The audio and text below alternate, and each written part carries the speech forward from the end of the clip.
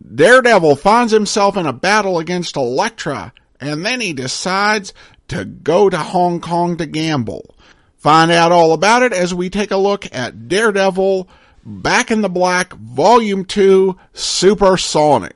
Straight ahead.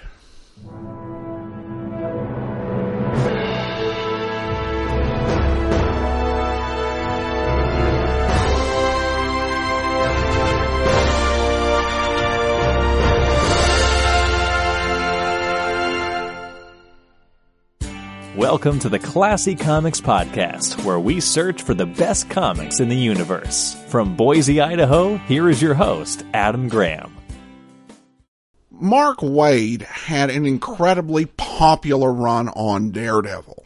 Daredevil had been a character who had gone through a dark and gritty reboot under Frank Miller, and that had continued under other writers such as Brian Michael Bendis. Waid pulled things back a notch and made the stories a bit lighter. There could still be some dark stuff in them, but they were not as dark as it had been. And when Waid finished up his work on Daredevil, Matt Murdock was in San Francisco, having been disbarred in New York City and practicing law on the West Coast while protecting his best friend Foggy Nelson, who is recovering from cancer, and carrying on a relationship with his girlfriend, Kristen McGovey. In the first issue of Soul's run, he is back in New York City, now working as a prosecutor. And no one knows his secret identity other than Foggy Nelson. What happened? How did Matt Murdock change his entire life? Why did he change his entire life?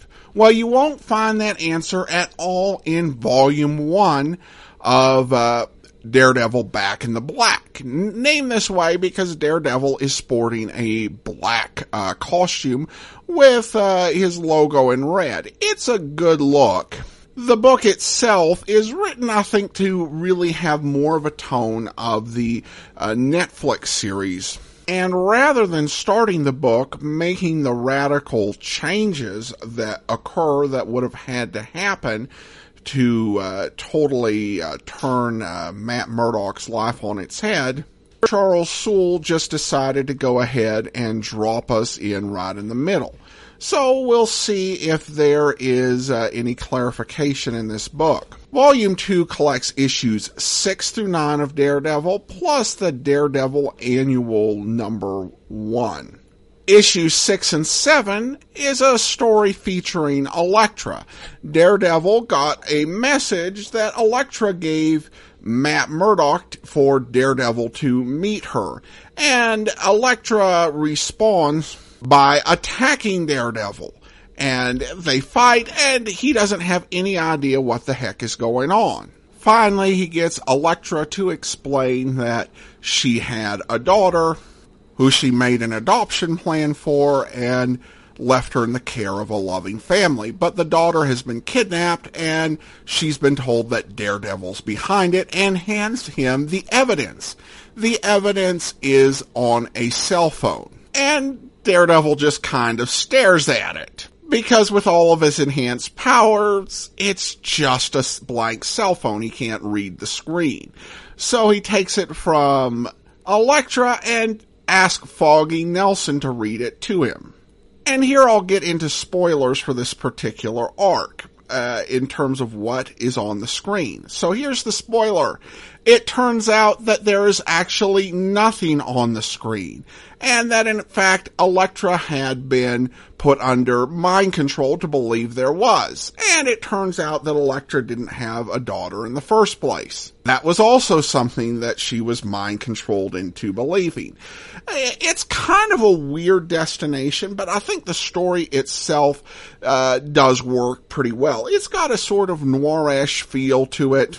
And it's an intriguing mystery, even if the solution's not all that amazing. Next up is the 2-issue story, Blind Man's Bluff. And in Blind Man's Bluff, Matt Murdock is in Hong Kong, gambling undercover, pretending to be a Frenchman and playing Texas Hold'em.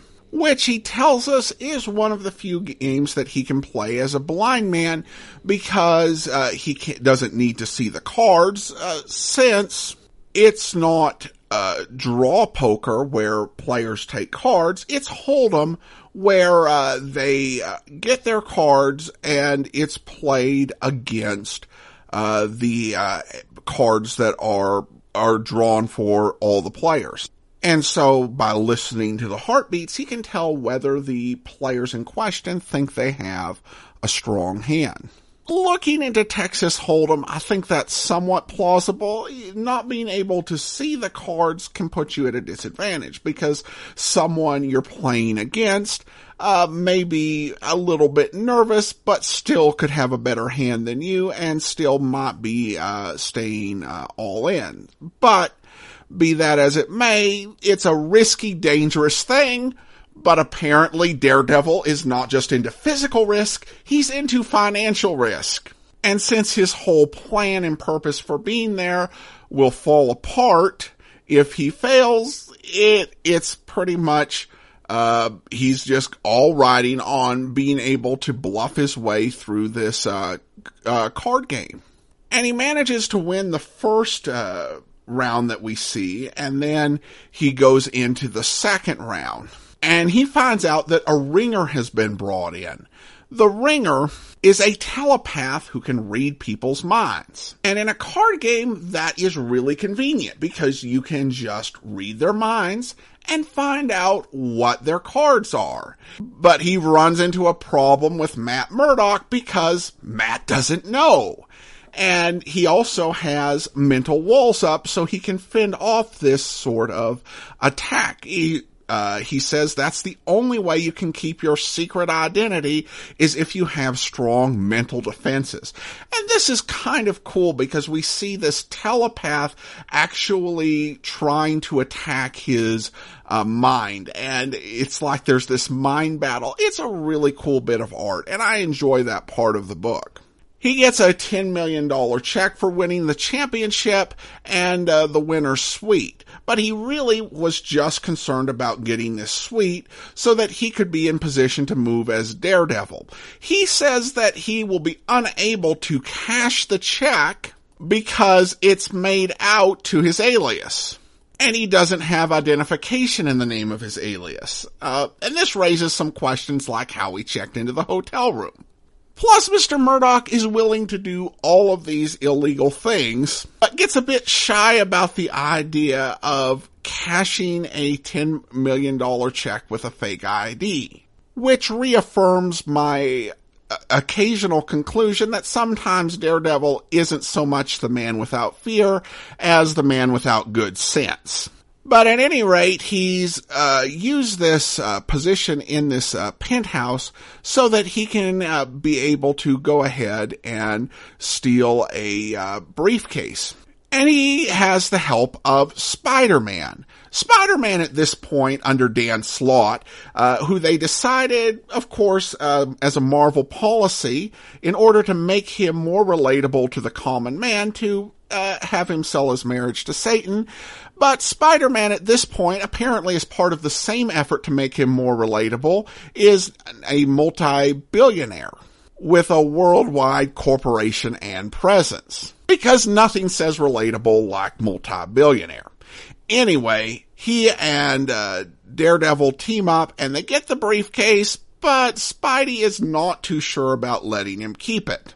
And pressed and up against the wall and being an attorney, Matt is tempted to lie about this, but he instead goes ahead and tells Spidey the truth as far as it goes, which isn't much more than the readers already knew, that people knew his secret identity, he arranged to have it erased, and this is part of some big master plan to bring down all of the crime in New York City all at once. So Spidey gives him the briefcase and tells him to be careful of his black costume periods, because those are dangerous, making a reference to Spidey's own period.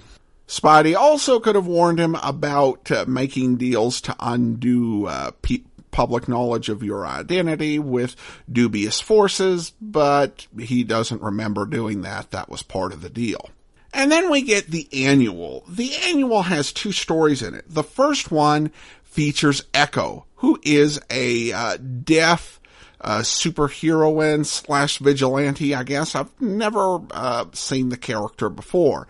And she is at a concert where the sound criminal Claw manages to hijack the sound and turn everyone who hears it into his own zombie army. So she dashes off to find Daredevil and sticks earbuds in his ear and plays some Prince music for him so that he doesn't hear the music, and they team up to fight Claw. This story doesn't do a lot for me, just kind of feels random, as does the next story, which involves the return of the character formerly known as the Gladiator, who hasn't been seen as in Daredevil in a long time. And in this story, he is angry and killing people, and he has multiple personalities, and Daredevil has to fight him. And yeah, I did not care for this one at all.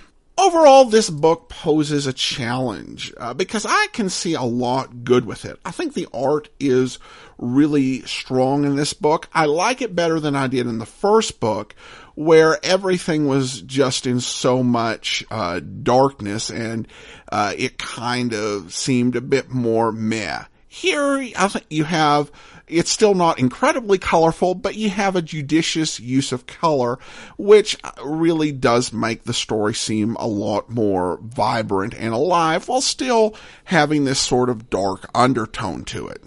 I also like some of the things that Sewell does with the character of Daredevil. It's interesting to have Sewell use Daredevil's blindness in ways that don't actually give him strength. I think some writers, when they write the characters, essentially have his super senses kind of completely negate the challenge of him being blind. But Sewell introduces some cases where being blind does actually present a challenge, such as not being able to read a phone screen or not being able to read cards, although that also turns out having an advantage. However, I really didn't care much for the annual, and more than that, I also just have a problem with the whole reboot thing. Whenever you take over a book that's been previously published, unless there's been some universe-wide reboot, you have to show some respect for what's come before. And you have to find a good way to deal with it. I think the way that Sewell did this just really leaves a bad taste. Because we're dealing with a mystery, but it's not a mystery to Daredevil, and it's certainly not a mystery to the writer. It's a mystery just because the writer doesn't want to talk about it. But when you've made such massive revisions, you've got to talk about it. From what I've read, this goes on until we actually start getting some answers until issue 17. So for a year and a half, we don't actually know why the new status quo actually happened or exists, or what's behind it. I just can't go for that. For Sewell to keep me reading, the book would have to be super, super good, and it's just not that. I think there's some enjoyable parts in there, and others may like it, but for me, I will give it a rating of not classy.